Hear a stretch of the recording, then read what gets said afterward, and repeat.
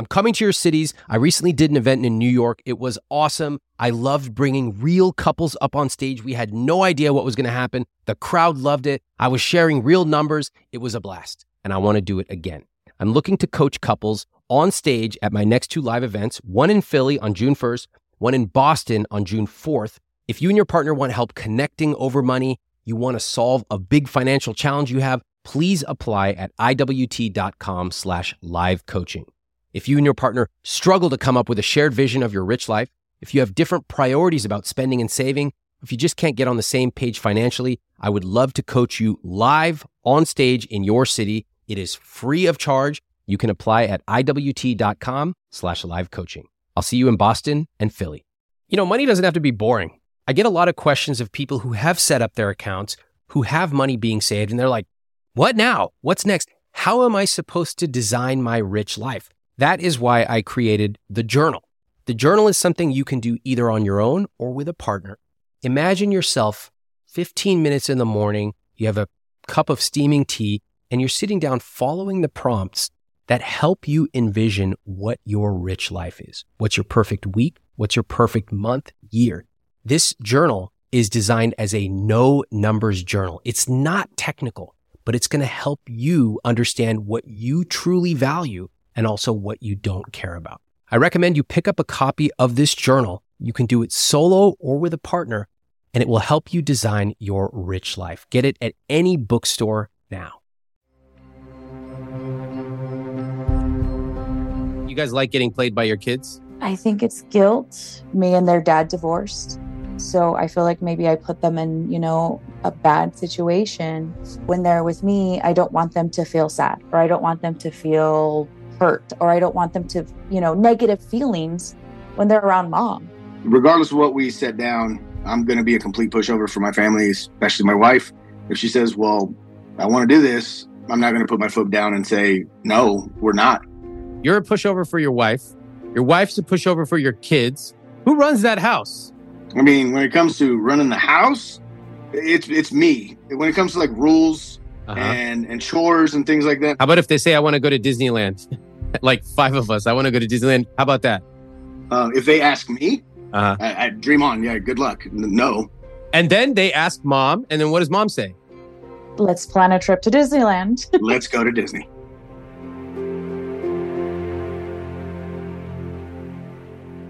Meet Christine and David. Christine is 32. She's a business operations manager. David is 38. He's in the military. He's actually about to retire. Now, they have 5 children together in a blended family, and they're here today because they have serious spending issues. It all starts with them describing a recent trip to Disneyland. But what you're going to hear in our conversation today are skills around setting boundaries, around working as a team, and even parenting. What do you do when you're in debt? You can't say no to your kids, and one of you is about to retire. Let's listen into today's conversation with Christine and David.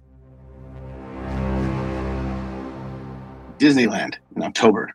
I spend my money on my kids, my wife, and my family, and that's just how it works. When it comes to like eating and things like that, where we go to Disneyland, and it's $40 for a plate, and I'm looking at it like it's a bag of chips and a sandwich, guys. Like we could have saved literally hundreds. We had 5 kids with us that we were paying for hundreds of dollars on the 3 days that we were there, not to include the drive there and then the drive back. You went to Disneyland for 3 days? Yes, sir. Okay. If you had to underline it in a sentence or two, what is your issue with the Disneyland trip? Is it that you spent too much on sandwiches, or is there something bigger? We did not identify a budget. It was just kind of a free-for-all. And even I had requested, like, let's look at $100 a day. What are you just for fast math? $100 a day. And it was more like $250 a day. And I'm like, what is going on here? Could you afford, quote, $250 a day? Absolutely. Yeah, that's, but it's, what I like to spend my money on. Okay. Well, you did say you like to spend your money on your wife and your kids. So you're not wrong. I think it was poor planning, honestly. The whole trip was a fiasco to begin with. So we rented out a 15-passenger van. I'll set up the scene. My mom, my stepfather, our 4 kids, my daughter's friend, my husband and I were all traveling. We rented this van. We started to go. And all of a sudden, in the middle of the freeway, the van broke down. Oh, no. Yes, it was very scary. Here we are panicking. The kids are upset. We had just started our journey to Disneyland.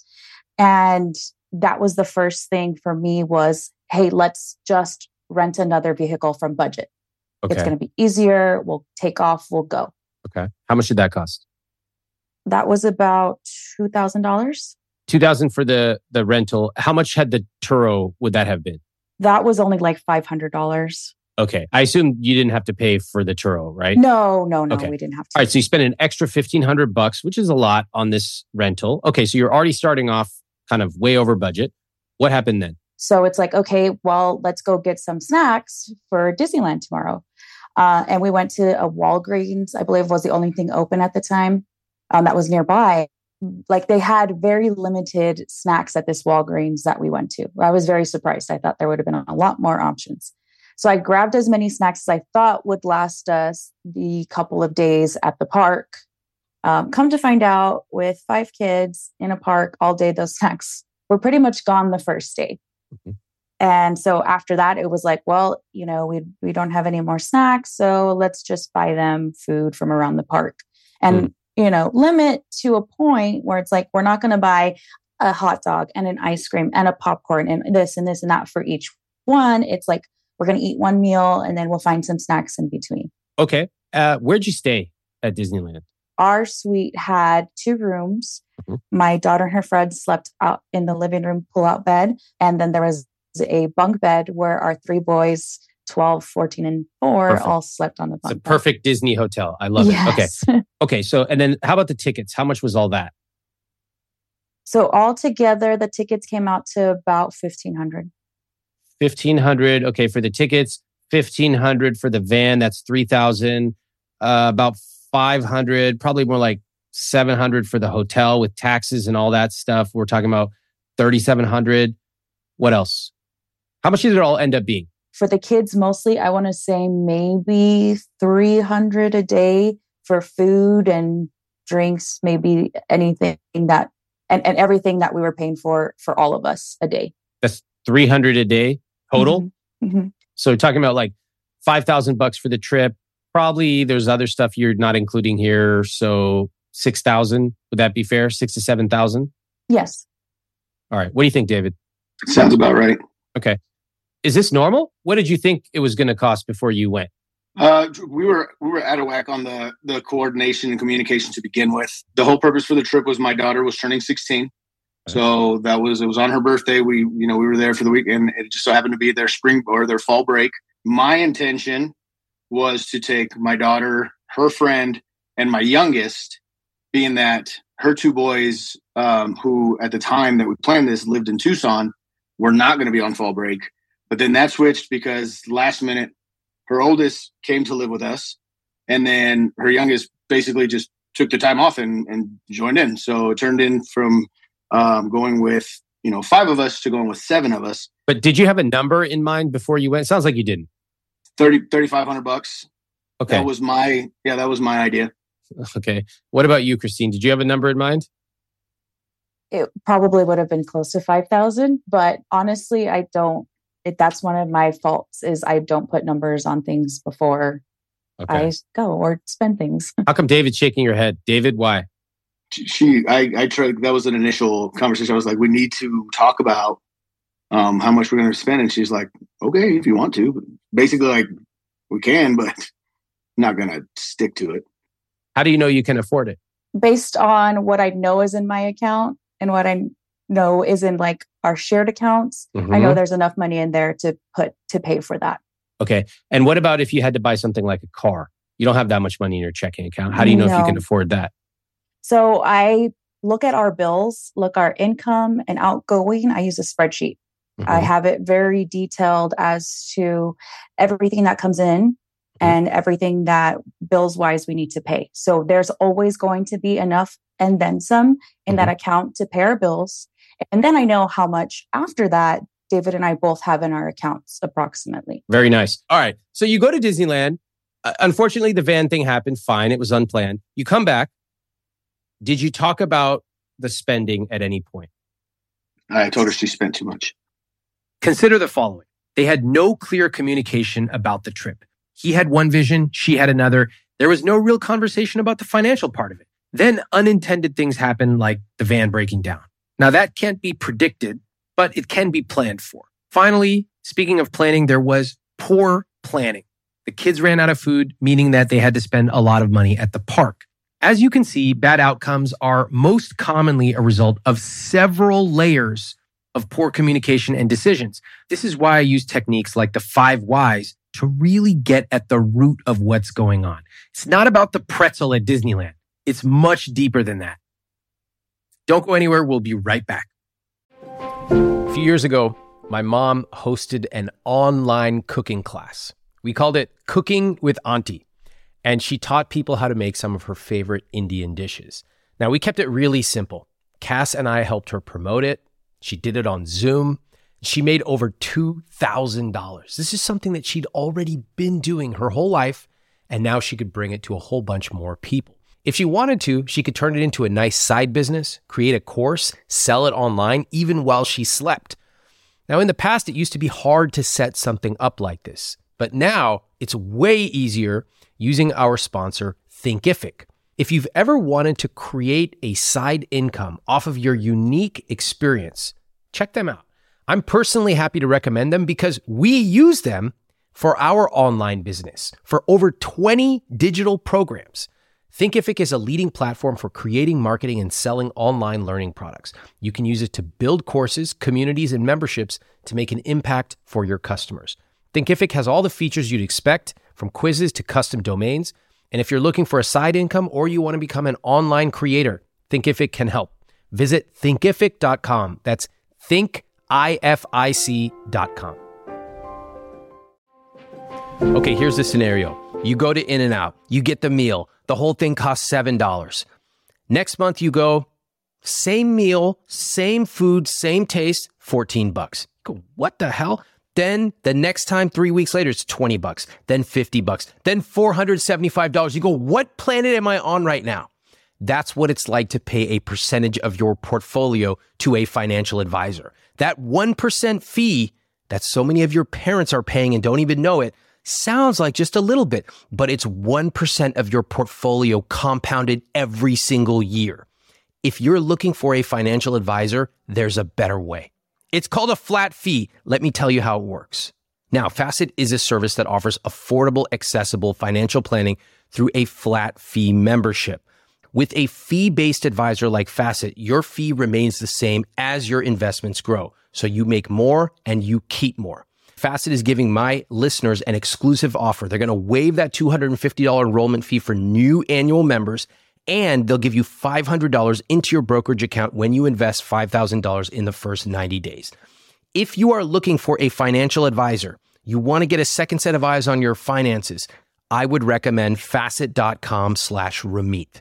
Again, Facet.com/Ramit. Sponsored by Facet. Facet Wealth, Inc. Facet is an SEC-registered investment advisor headquartered in Baltimore, Maryland. This is not an offer to sell securities or investment, financial, legal, or tax advice. Past performance is not a guarantee of future performance. Terms and conditions apply. Now, back to the show. Incidentally, doesn't this story read like so many typical American vacations? Mom is excited, dad is grumpy about the budget, and somehow it all kind of works out. Except if you actually see beneath the surface, you realize that it didn't work out. And this trip is just a symptom of how both of them do not have a shared vision around money. I was like, yeah, it's definitely more than you probably would have wanted, but don't worry, it's covered. Is it? I will use our credit cards, right? We have our credit cards. They have high spending limits on it. We've always had the idea that if we put it on a credit card, we're going to pay it off as soon as possible. Okay. And we've pretty much stuck to our guns on that. There's been some times where, we've gotten to places where we had to put it off a little bit, but we're really good about paying off our credit cards. For me, it was like, it's all covered. And I told him within the next month, it'll be paid off. And it was. Okay. I respect that. You have a vision. You have a point of view on your credit cards. I'm a little nervous how you said we're we pretty much stick to our guns. Our mindset is that we have to have no credit card debt. Like we should not be using it. David's very much so like, let's save. What are we going to do? Let's save and then do it. Where I'm like, okay, well, we have the credit card. Let's do it. And then we'll pay it off. Well, are you going to pay it off that month? Not always. I don't know. That's where I'm struggling because I don't know if that is my upbringing or it was like, it's fine. Just if we need to put it on a credit card, we'll put it on the credit card and pay it off later. Come on. You've heard a million people talk about pay off your credit cards every month. This is not new. You don't need me to be here telling you that. You know that, right? Right. Why are you BSing me right now? Because I don't want to be the problem. Can you reconcile that with what you just told me about Disneyland? Like I'm building on my business and gaining more money and seeing that I have a lot more money than we've had in the past. So those things are easier to get paid off of. But it just feels like we make more money, but it's always going out and we don't really know. It's not a feeling. It is reality. You make more money and you spend more money. That's not a feeling. Do we agree? Yes. It's math. So can you connect what you just said to the Disneyland story you told me about? Well, for me is that I'm not budgeting. I'm just saying, well, we have all this credit card. We can just use that. And I'm not focusing on actually what's coming in when it comes to spending, making those or budgeting or doing things like that. I'm like, we can just spend it. Okay. Because I'm okay using credit cards. I'm okay spending out, but I guess being okay that when we get to a point when David is retired and we don't have that money, making sure that it's there is credit card debt. Okay. Being able to. No. You said, I'm okay using credit cards. You have credit card debt right now, right? Yes. Yes, we do. Yes, we do. So you're in credit card debt right now. And David, you're going to retire pretty soon. Correct. Like in about 2 months, correct? Correct. All right. So you're definitely going to have credit card debt then. So what are we talking about here? We know exactly what's happening today and we know exactly what's going to happen tomorrow. What's the question? I think there's things that I like to buy. There's things that like to keep. One of the things, my biggest thing, and we argue about this all the time, is to ensure like our kids are happy, right? That's probably a big, huge thing when it came to the Disneyland fiasco. Why is it called a fiasco? I thought it was totally fine. Besides the van thing, why do you call it a fiasco? Just because we did go back and forth a lot about taking all of the kids. It was a Sweet 16 trip. My thought was that we were taking everybody. His thought was it's just my daughter and her friend. So when I brought up, okay, well, we can't leave the other kids out. Like, that's not fair. He's like, why? Why does that matter? I have a question. So I understand that, as parents, you don't want to leave kids out. You want to bring them along, make everybody feel welcome. I totally get that. But putting that aside, financially speaking, did that affect your decision as to whether to bring 2 kids or 5 kids? No. To me, I didn't even think about those numbers because I figured, yeah, you know what? We'll get it paid off. It's going to be fine. Right. We'll figure it out. Okay. And David, did 2 versus 5 kids, was there a financial component to that for you? 1,000%, yes. I literally broke it down saying like her 2 boys are, one of them's 14, one of them's 12. They're both the same size. They're monsters when it comes to eating. We can't go to McDonald's anymore and just grab a Happy Meal and everybody's happy. It literally is eating as much, if not more than me. Not to mention the tickets. Also, the snacks, the food, all that stuff. And I said just alone with the food, we're probably looking at another $500 or $600 for the 4 days. You said that to her. And Christine, how did you reply to that?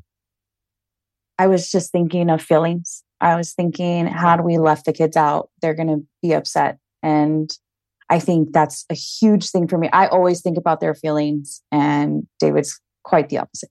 What do you think about David? So I didn't have the best upbringing. We had issues, and I tell her all the time, I'm like, these kids, I feel like I'm a very good dad, and I feel like she's an amazing mother. We give them the world for them to skip a Disneyland trip, which, mind you, we go almost every year. It is like, okay, so you'll go next year, or we'll take you on your birthday to go, do something else with just you. We have the finances for that. That's not a problem. And I have no issues telling my daughter, hey, dude, we took you to Disneyland. I'm taking this kid to Universal. See you later. I hear that, Christine, there's a lot of feelings. Of course, you want to bring kids together. You don't want anybody to feel left out. I totally get that.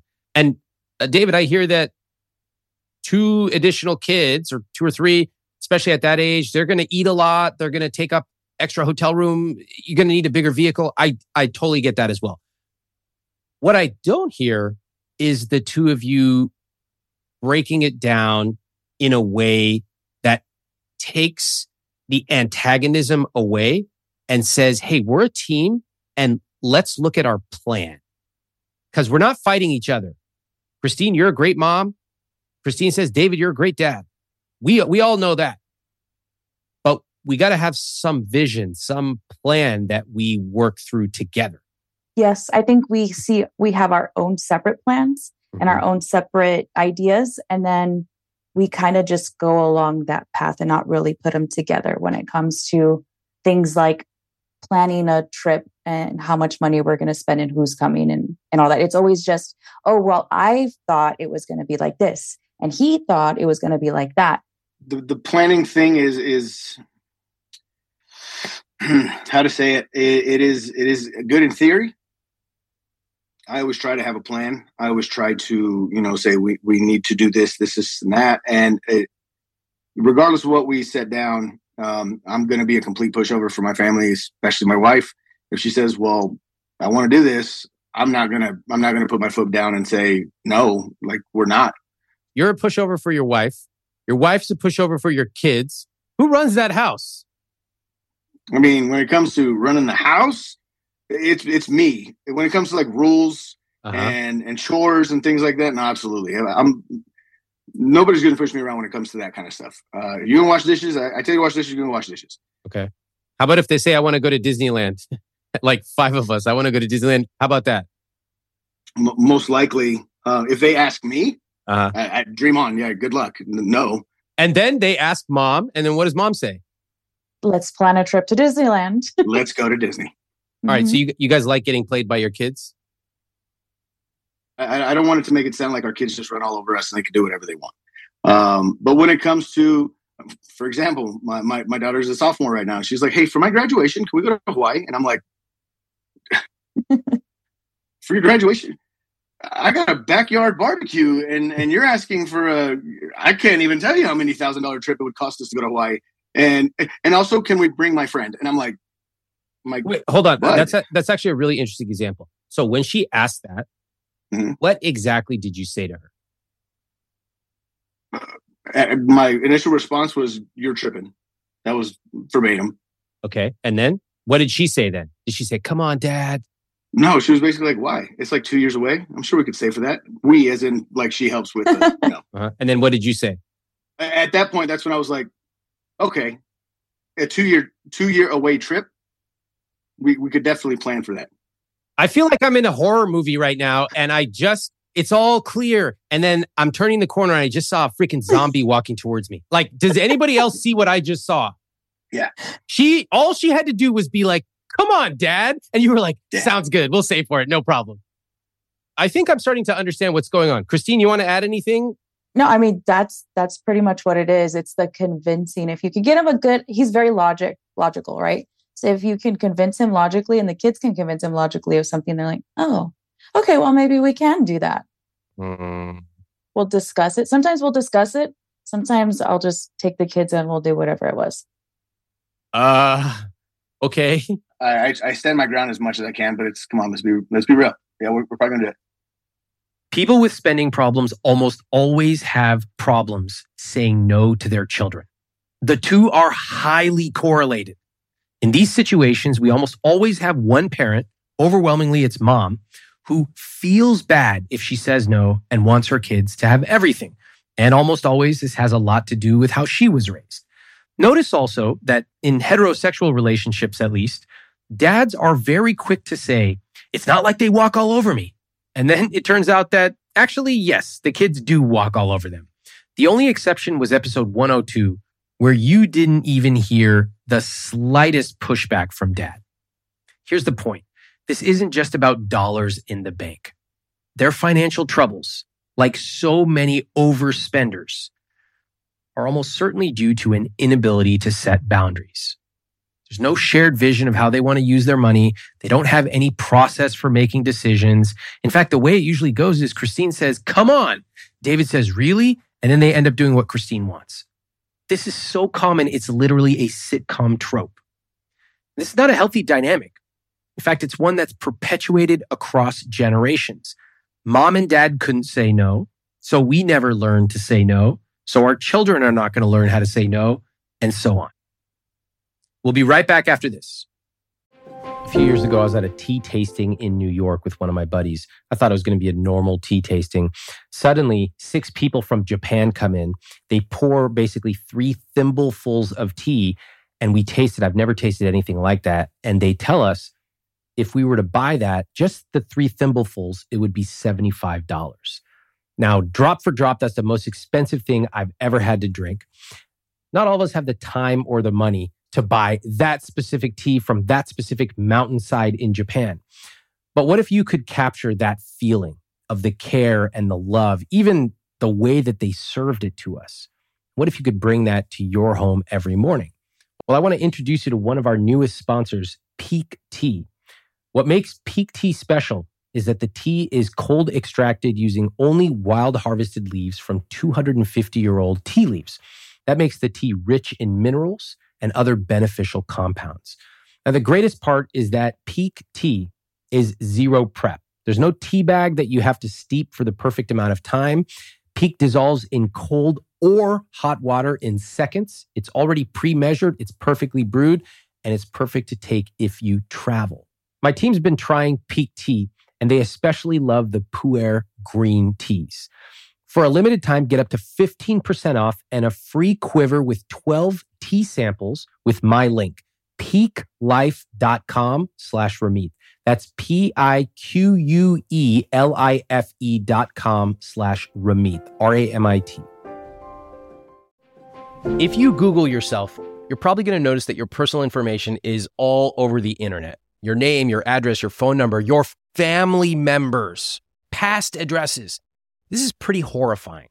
And that's because data brokers are out there selling your information and posting it all over the web.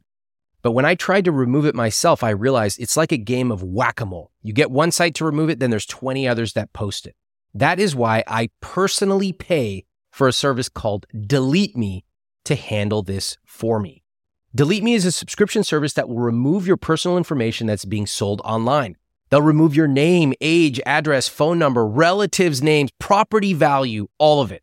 Here's how it works. You sign up, you submit your information for removal. Delete Me experts search for and start removing your personal information. You'll receive a detailed Delete Me report in 7 days with what they've found so far.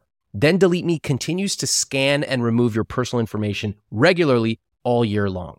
Again, this is a service I personally use and I recommend to all my friends and family. So if you want to get your personal information removed from search results on the web, go to joindeleteme.com/Ramit for 20% off a plan for you or your entire family. Again, that's joindeleteme.com/Ramit, RAMIT. At this point, I decided to take the conversation in a different direction. I'm going to do something unusual. I'm going to jump right into your numbers today. I would like to understand where you both are with your numbers, and I think that's going to affect the trajectory of what we talk about. How's that? Sounds good. Christine, why don't you read off the words in bold and then the number next to it? Let's start with your net worth. Okay. Assets, it's $696,349. Mm-hmm. Investments, $9,054. Savings, $7,049. And then debt, $700,338. Okay. Total net worth is $12,114. All right. How do you feel about that number? Not good. I think for me, I want it to grow. I wanted to see, like, I have that $1 million mindset where I want to have that money and that wealth. So to me, it doesn't seem good at all. And you're both in your early to mid 30s, correct? Yes. How do you feel about the number, David? It's astronomical, and that's which number is astronomical? Pick one. To me, is I've never had a savings account. I've never had not a deliberate one. How about that? The fact that we are able to afford and purchase a $630,000 home with just saying like that's what we want it blows my mind. I also want to have that mentality of like let's be millionaires, like I do, but that's why I try to tell her like we make a lot of money. Okay, so you never had a savings account, so for you $7,049, what does that feel like in a savings account? For me, it's crazy. It's crazy that we did that on purpose. You know, we said we're putting money away. I've just never in my past relationship, as a kid growing up, that was never a thing. And what do you think about the debt amount? You know, it's $700,000 of debt. What do you think about that, David? So it doesn't scare me too much, the fact that I know that obviously the house is the huge majority of it. Yeah. My truck is at 0% interest. So the loan that we have on my truck, you know, I've that's one of the things that I've kind of learned is if you have 0% interest loan, that you have no, and you're paying it off on time, and it's kind of free money. It's just sitting there. Again, you take away a $630,000 house, and that makes it for a lot less. Your current household income is $213,000. Did you all know that is how much you make household income? It's almost like a delusion for me. I can see it. I can see things getting paid off, and I'm like, it's good. And I don't see the true depth of what it can cause down the line. Like you said, instant, happiness, but it's not setting us up down the road. David's about to retire. David, you're going to have a pension. What percent is your pension going to give you? Top 50%. I think I'm going to be getting, let's call it $2,700 a month. What? Are you serious? Now, mind you, I'm looking forward to and fully anticipate to be getting 100% disability, which adds another roughly $4,200 a month. Okay, so I'll be roughly back at 7,000. 7,000, and yes, you currently make 8,000, so you're going to make about 7,000. Okay, fine. So it's like roughly the same minus $1,000 a month. Fine. Let's look at the rest of the debt. So you mentioned some credit cards here, Christine. What are these credit cards you have? The Amex was the 47. Discover is the 7,000. And then if we scroll over a little bit so I can see, the Zales is the 3,000. The other Amex is David's Amex. So it kind of goes along with that explanation. Well, why do you guys have $3,000 on a Zales card? Would you like for me to explain? Yeah. Go happily. 5-year anniversary, 5-year wedding anniversary. I said, let's upgrade your ring. $5,000 is what we saved. You got your budget. Ready to go. You've spent $8,300 and something dollars. So that's the extra money on the Zales card. Correct. Okay. What do y'all think about this? Seems to be a pattern I see. Well, and I think with that one, it was 0% APR. Let's pay it off before it gets any kind of... Did you? It's still going. We still have time. How long? Until September. So we've been paying about $600, $700 to it. All right. What interest rate is on your house, your mortgage? We're actually going to sign for it tomorrow. It's a 6.125. Wait a minute. You're signing for a house tomorrow? Yes. So that house. Are you serious? Yes. Yeah. So that's what we're budgeting in. Wait.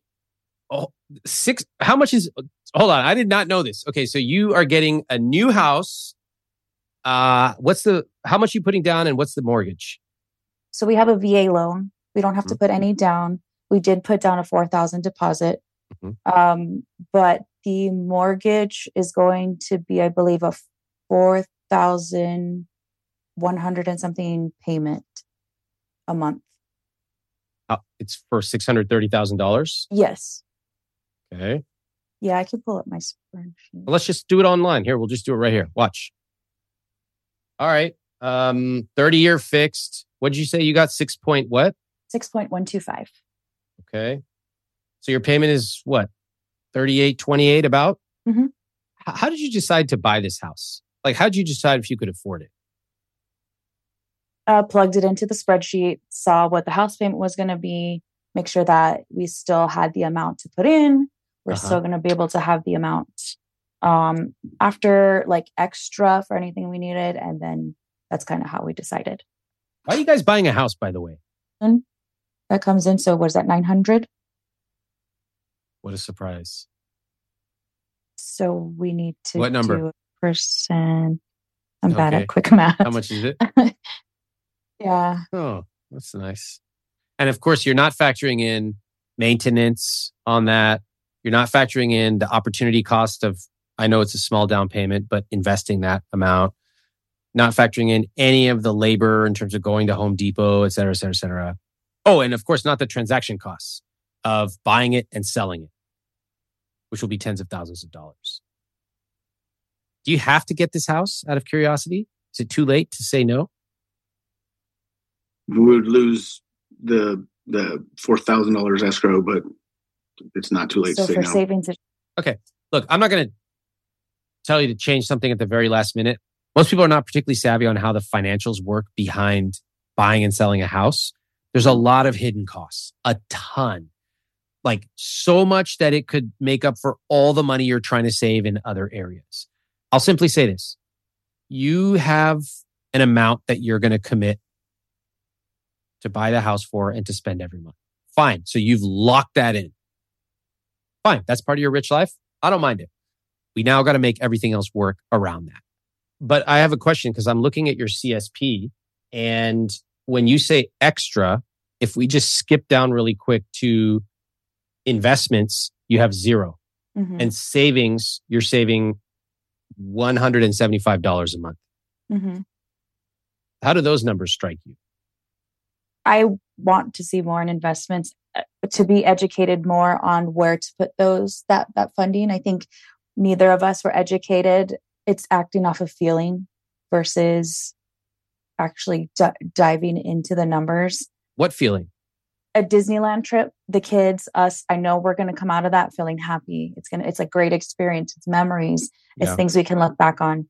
Having the vehicle, like a vehicle big enough to fit my kids in a safe, like with the truck, he's wanted a truck. So that I know that it's going to invoke a feeling of happiness and, being able to carry things in the truck that he couldn't, in a smaller vehicle. The ring, to me, it was the first ring that I actually got to pick. And so... Okay, so you're happy. You bought the ring, you bought the truck, you bought the vehicles, you bought the Disneyland trip. So if all that worked, then why are we here? I think it's thinking about the future and those spending habits and whether or not, we're actually making the right decisions. Like, okay, what's your rich life, right? What does your rich life look like? For me, it's being able to take the kids to Disneyland. It's being able to splurge a little bit on a ring. But looking at the other side of it is that when we're moving on into the future, is that truly going to bring us happiness down the road, or is it just instant gratification? Can I be honest? I think that both of you like to make impulsive decisions. And now that it's starting to catch up with you, where you have debt and you're realizing that you're spending thousands of dollars every month paying off debt, you have essentially very little in savings and investments, especially at your income level. I think you came to me so I could be the responsible one and you could keep doing the fun stuff. It's someone actually saying, no, you cannot do that. And I think, why do you need a parental figure like you're a child to tell you no? I've never had someone say, no, you can't do that. Or if I ever did as a child, honestly, I did it anyways. Did you catch that? Christine said she'd never had someone tell her no. And now she's passing that exact same money message along to her kids, who will pass it on to their kids. Remember what I said a few minutes ago about perpetuating money attitudes across generations? Well, I had to get really honest with Christine and David about my role right now. Well, I'm just going to tell you right now, I don't do the parental thing. I don't like treating adults like children. I think if you want to be treated like a child, there are other people who will do it. And I also find that when people try to enter into these dynamics, they're not actually serious about changing. You're nodding. Yeah, I mean, and I can see it in other aspects of our life. And I'm actually really happy we get a chance to talk. I am. I genuinely want to help you. But I think you expected me to give you some razzle-dazzle Excel math and a couple of tips, and it would all be fixed. And that's just not what I do. David, I see you nodding. I think that not necessarily that exactly, but yes, I think she kind of wanted to get some justification in the sense of like, if you just change this one thing, then you'd be fine. But not the one thing that, is obvious to change, the spending. Something else maybe. Let me cut in here really quick. Notice how David is trying to assign and delegate the problem to Christine when he himself is involved in it too. Sure, Christine might be unable to set boundaries, but so is David. The only difference is he pretends by saying, no, we shouldn't do that, until his family says, come on, Dad. And then he agrees. For me, the consequence is what keeps me from being stricter with my money, with our money. Again, I have no problem saying no, but then it looks into, okay, well, what's the consequence of saying no? I tell her no and stick to it and say, no, we're not doing that. It's going to be, in my mind, a spiral of unhappiness. We never get to do anything. And then it turns into fighting, and then it turns into just unhappiness. But here's my question. Why does it have to be this dynamic where he's, quote, putting his foot down? I don't like that dynamic. It's very present in heterosexual relationships with money. The guy has to come in and put his foot down for the frivolous woman spending. I hate that. It's so reductionist. It's disempowering for you, Christine, because you are treated like a child. And he doesn't even want to do it. Mm-hmm. Nobody wants to put their foot down for their intimate partner. This whole conversation has been dictated by this frame that somebody has to say no because they're the adult. And then someone's the frivolous butterfly just spending and doing what they want. So emotional. I don't accept that. I think that's a story you tell yourself. And honestly, that story it's going to set you up for a really bad time over the next few years. This is very hard to hear because what I'm really saying is that the entire way you look at the world is not serving you. They both have adopted this frame that spending is bad, that one person is an adult, that another can't be controlled, that kids need a lot of money and experiences to be happy. Just think of how hard it would be to change even one of those worldviews. Honestly, in my experience, people will not change a deeply held worldview unless they absolutely, positively have to. And sometimes not even then, even when the stakes are life and death. Let's take a quick pause for a message from our sponsors. If you ever follow me on Instagram, sometimes you'll see me post about my behind-the-scenes travel experiences, coffee tours, salsa making classes in Mexico, all kinds of culinary stuff in India. And I'll get a lot of people saying, where do I find that Kyoto notepad maker that you found? And one place you can find that is Viator. In fact, my wife and I used Viator to book a Segway tour where we took a tour of a new city and we had an amazing experience, something we never would have thought of doing on our own. They offer everything from simple tours to extreme adventures. And with over 300,000 bookable experiences in 190 countries, there's something for everybody. Plus, Viator's travel experiences have millions of real travel reviews, so you have the information you need to book the best travel activities for your trip. When you book a travel experience with Viator, there's always flexibility and support with free cancellation, payment options, and 24/7 service. Download the Viator app now and use code Viator10 for 10% off your first booking in the app. One app, Over 300,000 travel experiences you'll remember. Do more with Viator. If you are a business owner, listen up. As your business starts to grow, you and I both know what happens. Those things that you used to do manually start to break.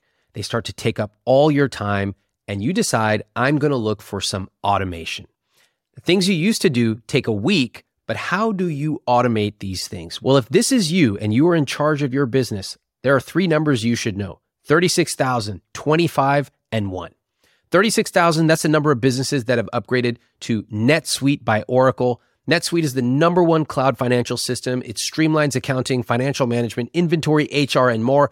25, NetSuite turns 25 this year. That's 25 years of helping businesses do more with less, close their books in days, not weeks, and drive down costs.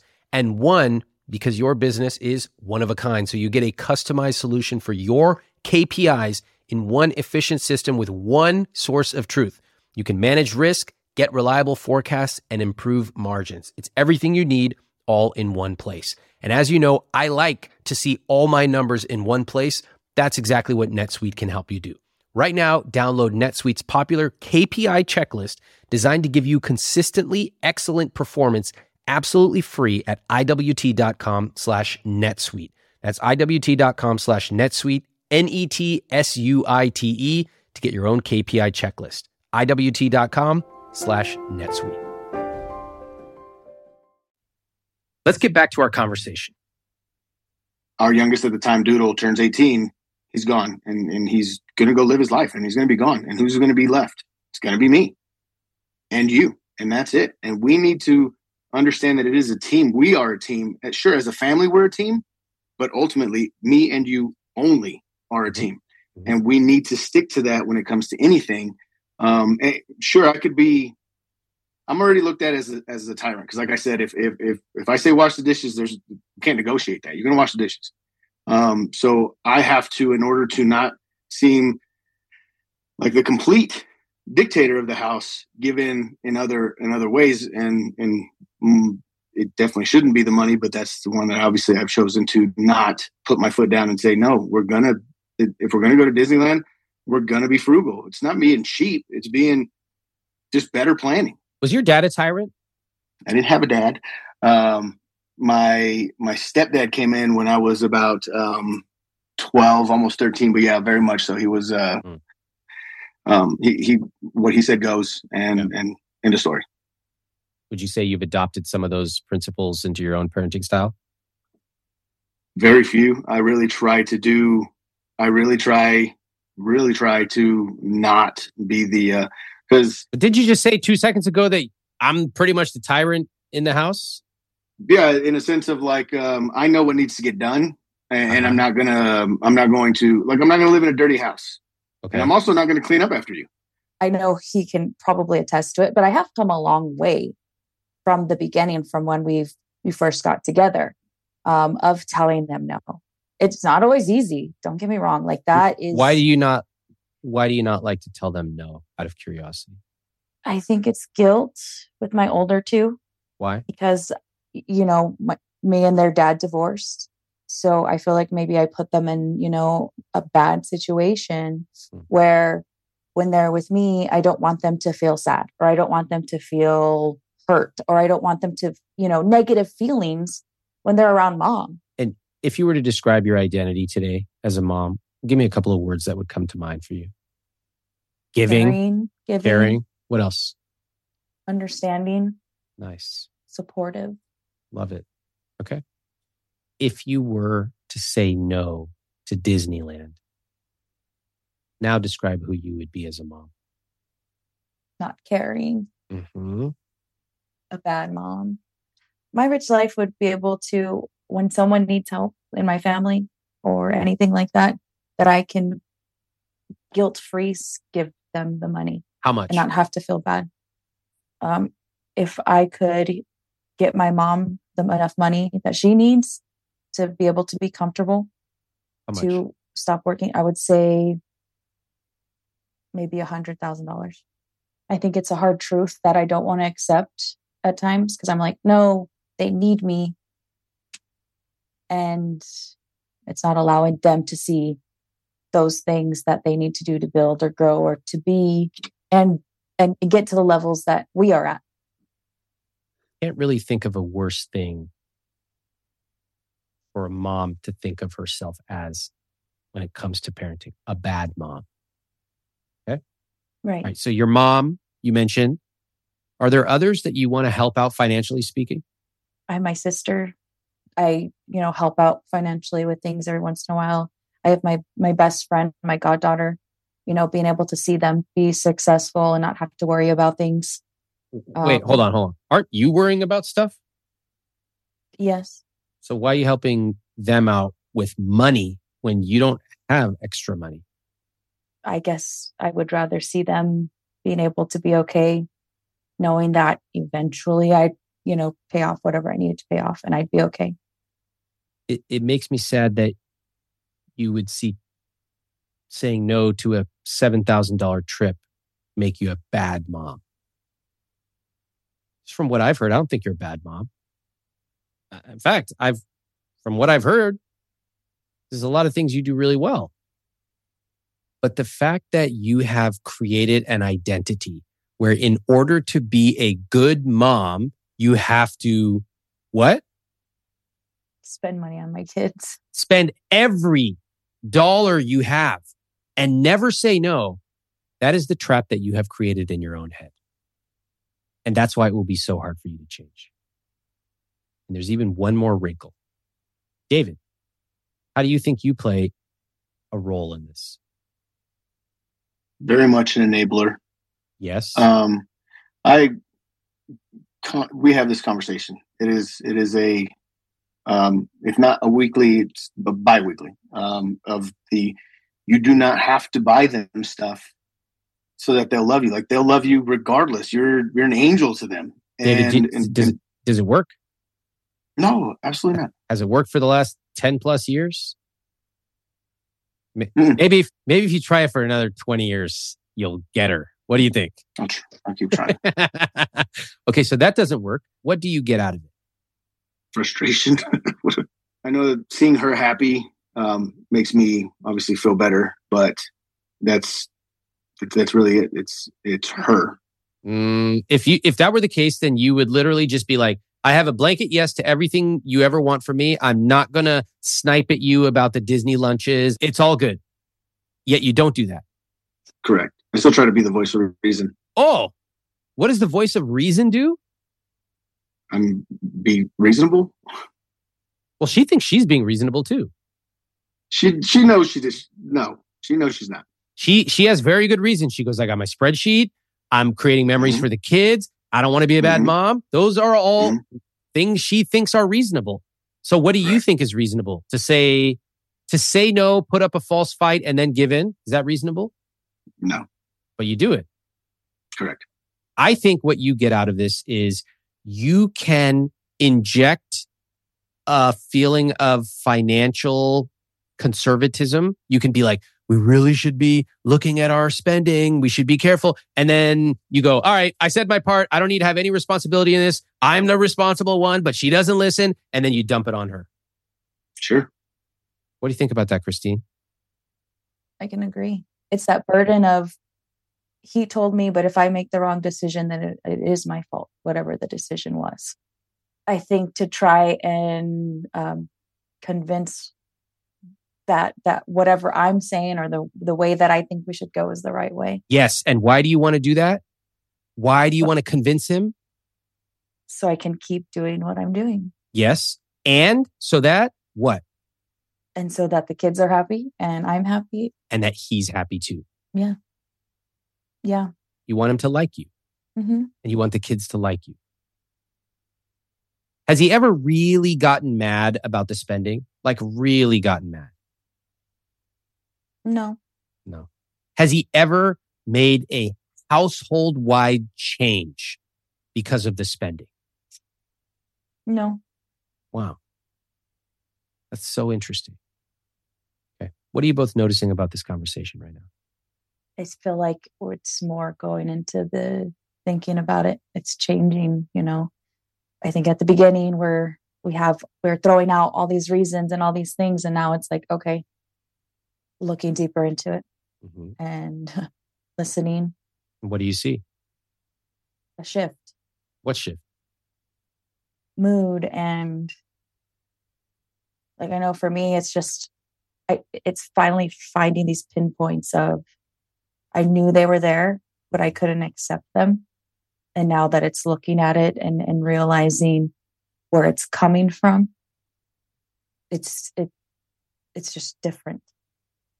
I don't know if I understand it. Can you explain to me in a different way? So at the start, I came in here, like you said, well, I have my spreadsheet. I know what I'm doing. Like, it's fine. And then realizing, no, down the line, it's not going to be fine. It was kind of like you were saying, a justification as to, yeah, you're doing what you need to do.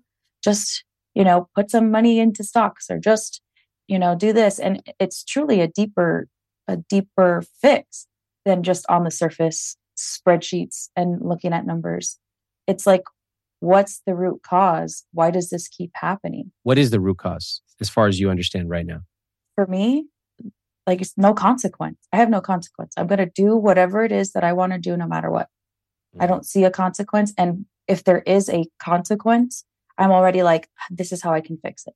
Yeah. This is how I'm going to fix it. It's very tempting to start rerunning these stories because they're so visceral and vivid to both of you.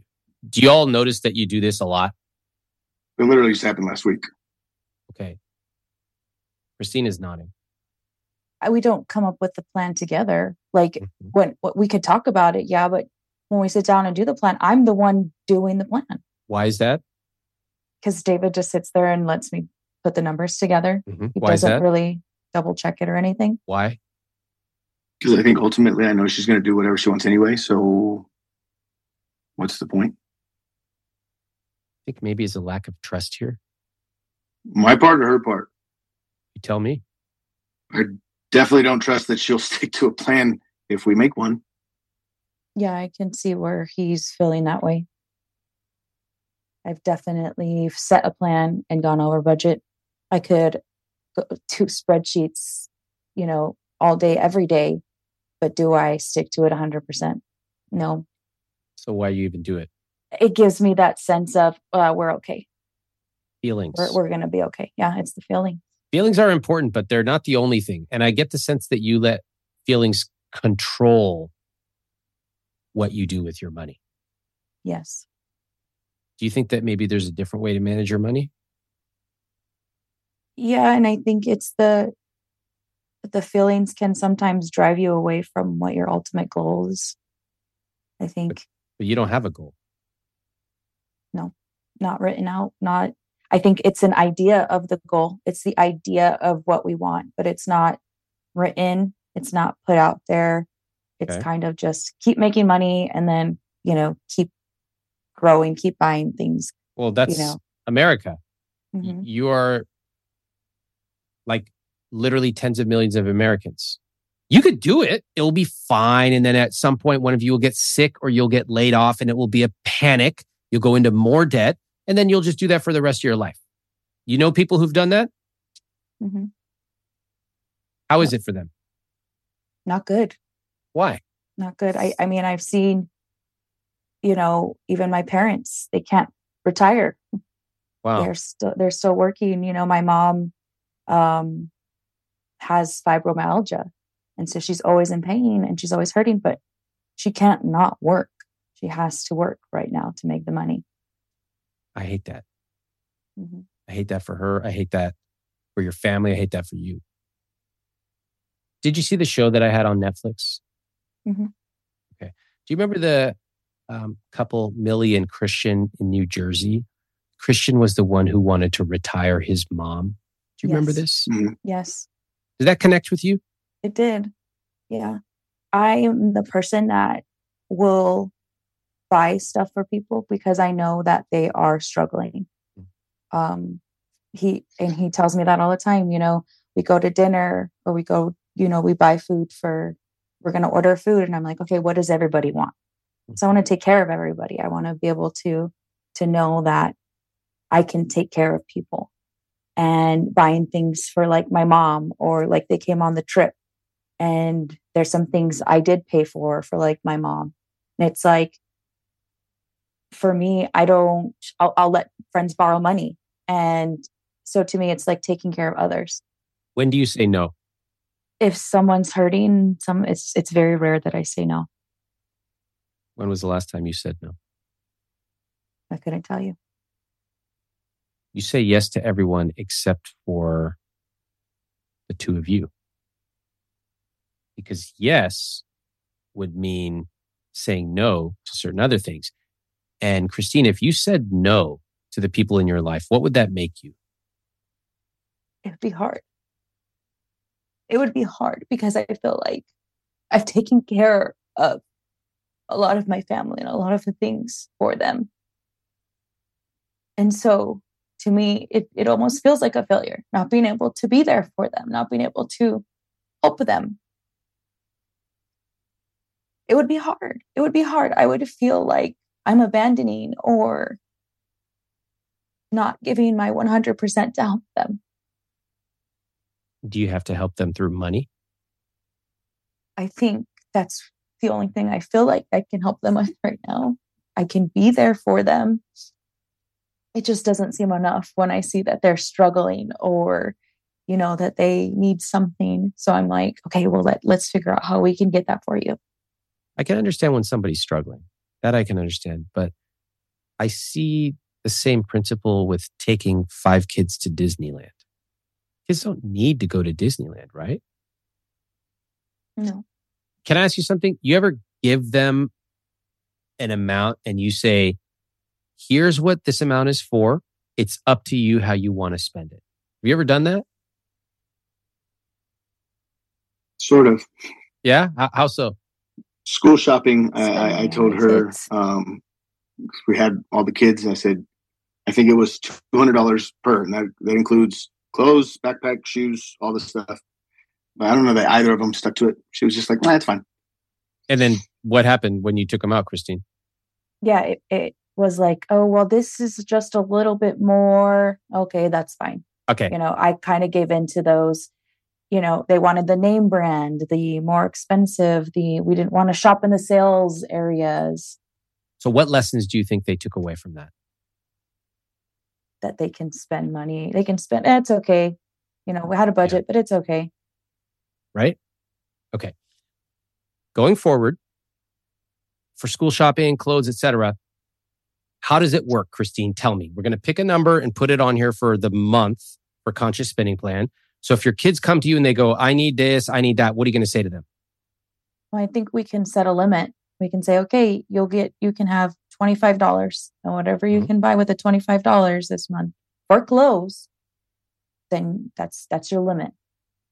Mm-hmm. Damn. Okay. Round of applause. That was so good. You caught that ball and you handed it very lovingly right back to them. Are you seeing this, David? Mm-hmm. It's a beautiful skill. You can adapt this for your own style. But there's something really, Christine is very talented at this. It's amazing. I think there's been a bit of a breakthrough here, Christine, that I see in you. I could see, you're skilled for sure, which is amazing. But there's also you're starting to develop this visible confidence. I can do this and I actually like it. Yeah. Am I reading this correctly? It really is. It's feeling that way. I'm taking out the idea that I'm a bad mom and I'm getting the idea that I am a good mom. It's the things that I'm teaching them now are going to benefit them in the future. So I'm not a bad mom. I'm a good mom for teaching them these lessons. Yes. You're a good mom. If sometimes you say no, you can do it lovingly, but you'll teach them a lesson along the way. They won't realize it for a while, but you are teaching them something. Okay, fantastic. Can you imagine in an alternate reality where you had a fund you were saving up for the Disney trip and one or both of you overspent on something and you just couldn't afford to go to Disneyland that year? And what would you have told your kids? Sorry, we overspent on Christmas lights. Therefore, we can't go to Disneyland this year. How do you think that would have gone over? Well, they'd be all sad and upset, but it is what it is, and we have to cover what we need to pay for. Yeah, but there's never been that conversation in your family ever, right? Not at all. No. Okay. I give it about one night. One night where you tell them we're not going to Cheesecake Factory. Everybody starts crying. freaking throwing things across the room, breaking glass, and you go, okay, fine, we'll go to Cheesecake Factory, it's fine. And that's the end of that. So what do you want to do? I want to change. I want to be able to be that partner where he's not the tyrant. He and I are on that same page where I can also say no. Partner. I love that. Hey, Christine, what do you do for work, by the way? A business manager. I have contract. I run different parts of businesses. I do operations for one business. I manage contracts for another business. Love it. You got people you can count on at work who you know will always deliver? Yes. Love that. How does that feel to have that person or people at work that you know you can always count on? Amazing. Because I know there's not a lot of them. So when you have that one that can just deliver, it's amazing. I love that. Now, what if David was that for you and you were that for him when it comes to your finances? It would be amazing to be able to just, both be able to count on each other with those and immediately know that whatever those decisions, we've already discussed them together as a team and we're sticking to it.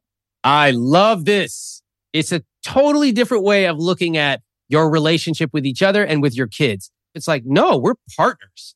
We're going to talk about it. We're going to discuss it. We might disagree on certain things, but we're going to come up with something that works for both of us. And I know 100% I can count on him and he can count on me. Yes. And I think to be that accountability for me, because he does, we do come with plans and it was always like, oh, it's going to be fine. But now it's, no, this is what we decided. We're a team. You're only as strong as your weakest player. And right now I'm the weakest player. So I need to step up and be that partner with him. Okay. I love that. David, I know that you know what it's like to work with a team. What would it be like to have a partner when it comes to your finances? I mean, it would be almost a sense of relief. I've used that term many times to say we need to take care of each other. Our kids are great. Our kids are taken care of. Our kids are living a very, very nice life, especially compared to what we grew up with. Mm-hmm. We don't have to do all this stuff. And again, it's the putting the foot down thing. I hate that. I hate that mentality of doing that. They need to understand, like, look, man, you guys are in a great house. You guys are, you don't want for anything. Just because you can't go to Hawaii for your graduation, like, you're not being a bad mom. Like, that would be awesome, but not at an expense of us not having anything to show for our own retirement and our own savings. Really good. I love everything you said. And I'm going to give you a couple of subtle reframes because I think these will come up later. The idea that if we say no to our kids, we're bad parents. Let's reframe that into, we're going to put us first, mom and dad as a unit first, and we're going to provide a great, safe, fun life for our kids. But as a unit, our plan comes first. Okay? How would that feel? Be awesome. I know you like it, David. How about for you, Christine? Like I said, it makes sense. That's what we need to do, us first. So it's better to build it and to be on that same page where I know that when I say no to my kids, David's there with me and we have each other. You can be a strong, capable person who's taken seriously, and you can do it with love too. You can be like, you know what? I wish we could fly. We're not able to do that based on our plan for this year. End of discussion. Why are you smiling, Christine? She's like, yes, that's what I've been telling him. I'm like, what the hell? Why are you smiling? Well, it's just like changing the tone and approach. Yeah. And I know that's hard for him. And that's the thing is, like, I know that's difficult. I get told it's my tone all the time. Okay, yes, but just changing it around, because then it's more understanding. And even I think with me, if he were to just say it that, more so than no, you cannot. If it's more like, hey, in that loving kind of way, I'm like, Okay, this is incredible. Look at this, you guys. Both of you, look at the smiles. I love it. Okay, this is a way to connect. This is so amazing. So now that we've established that the two of you are going to be a unit, Can we come up with a name for this unit? Call it anything you like. Team whatever, or the go-to unit, whatever. Give me a name. Team Herm. Okay. David, are you on board with that? Oh yeah. Okay. That's what they call him. Like that's the short version of our last name. Love it. Team Herm. That's the two of you. I would recommend you come up with a little logo. Two of you can draw it out. Pick something fun that the two of you come up with together. Just the two of you. Team Herm. How would you describe Team Herm? What is Team Herm like? Number one. Love it. What else? Let's go back and forth. Toss the ball back and forth to each other. Driven. Keep going back and forth. Successful. Cute.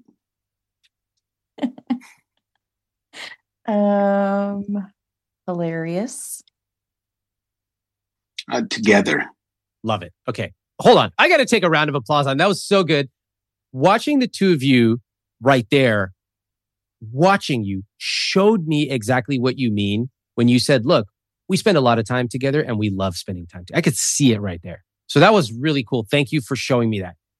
Now, when you make decisions, you also want to ask, who's David on Team Herm? You know, you've seen those shows where it's like American Gladiator, whatever. They're like 6'4", from Belgium, whatever. So David in the past would have been tyrant. What else? Strict. Yeah, that's good. What else? Rule setter. Uh-huh. And what about when somebody said, come on, Dad? What would he have done then? The pushover. Yes, that's the old David. Okay, what's the new David in Team Herm? I mean, I'm just leader. I love that. Damn. Round of applause. So good. There's such an immediate, vivid difference between a tyrant and a leader, right? Mm-hmm. What's the difference, David? A leader, I think, is a little more respected over feared, and a tyrant is feared over respected. Yeah, I like that. And a leader inspires you because ultimately, like you know at work, your leader has to get you to do what you're going to do and do it well without them being there. Just as you do. Right. But a tyrant always has to be watching over you.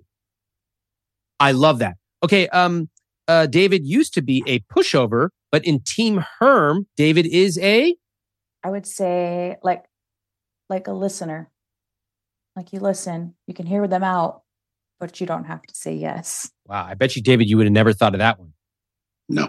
So rather than being a pushover where you say yes, but you pretend it, but then you say no, it's actually like, you know what? I'm going to listen. Christine, do you see how much work David's going to have to put in here? Yeah. I think both of us.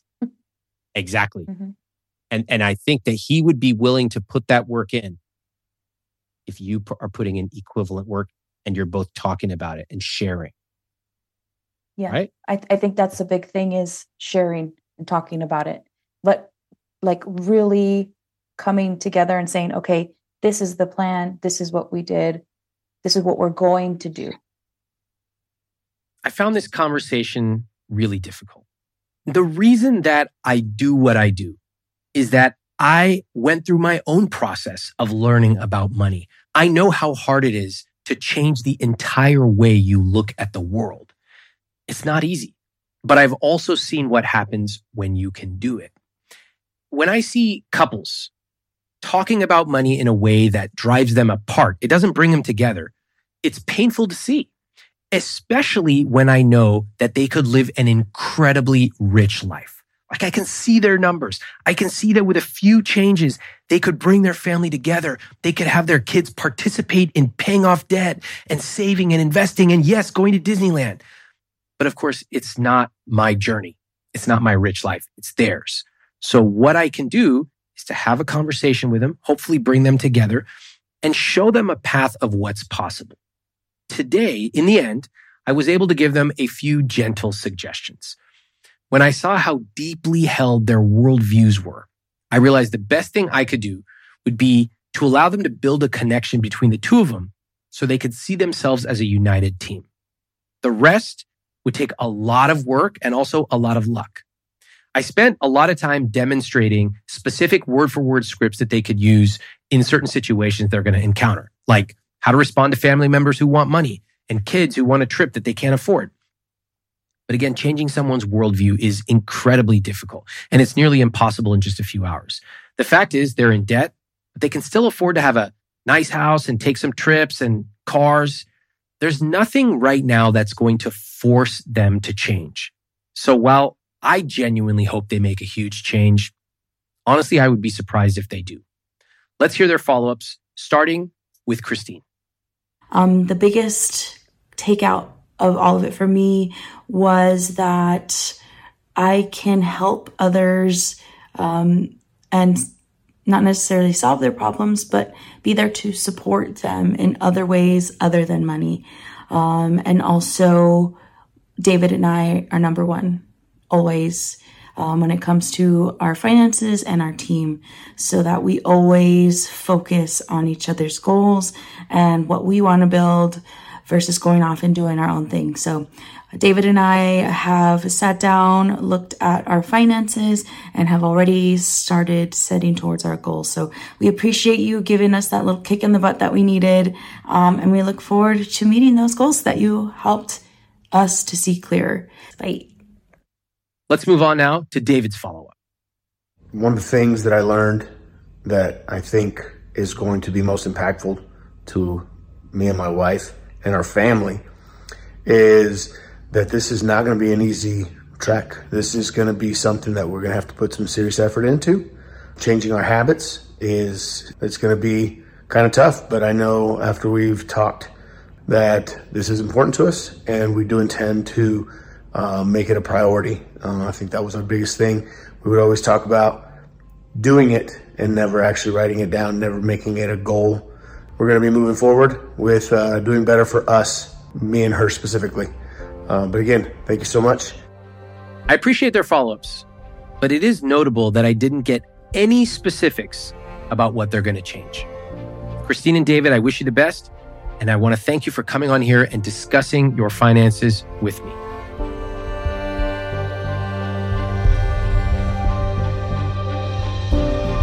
Thanks for listening to I Will Teach You to Be Rich. I'm Ramit Sethi. Please follow the show on Apple, Spotify, or wherever you listen to podcasts. If you haven't read I Will Teach You to Be Rich, my book, pick up a copy. You can get it at any bookstore or any library, and it will show you the specific tactics for how to build the I Will Teach You to Be Rich system into your personal finances.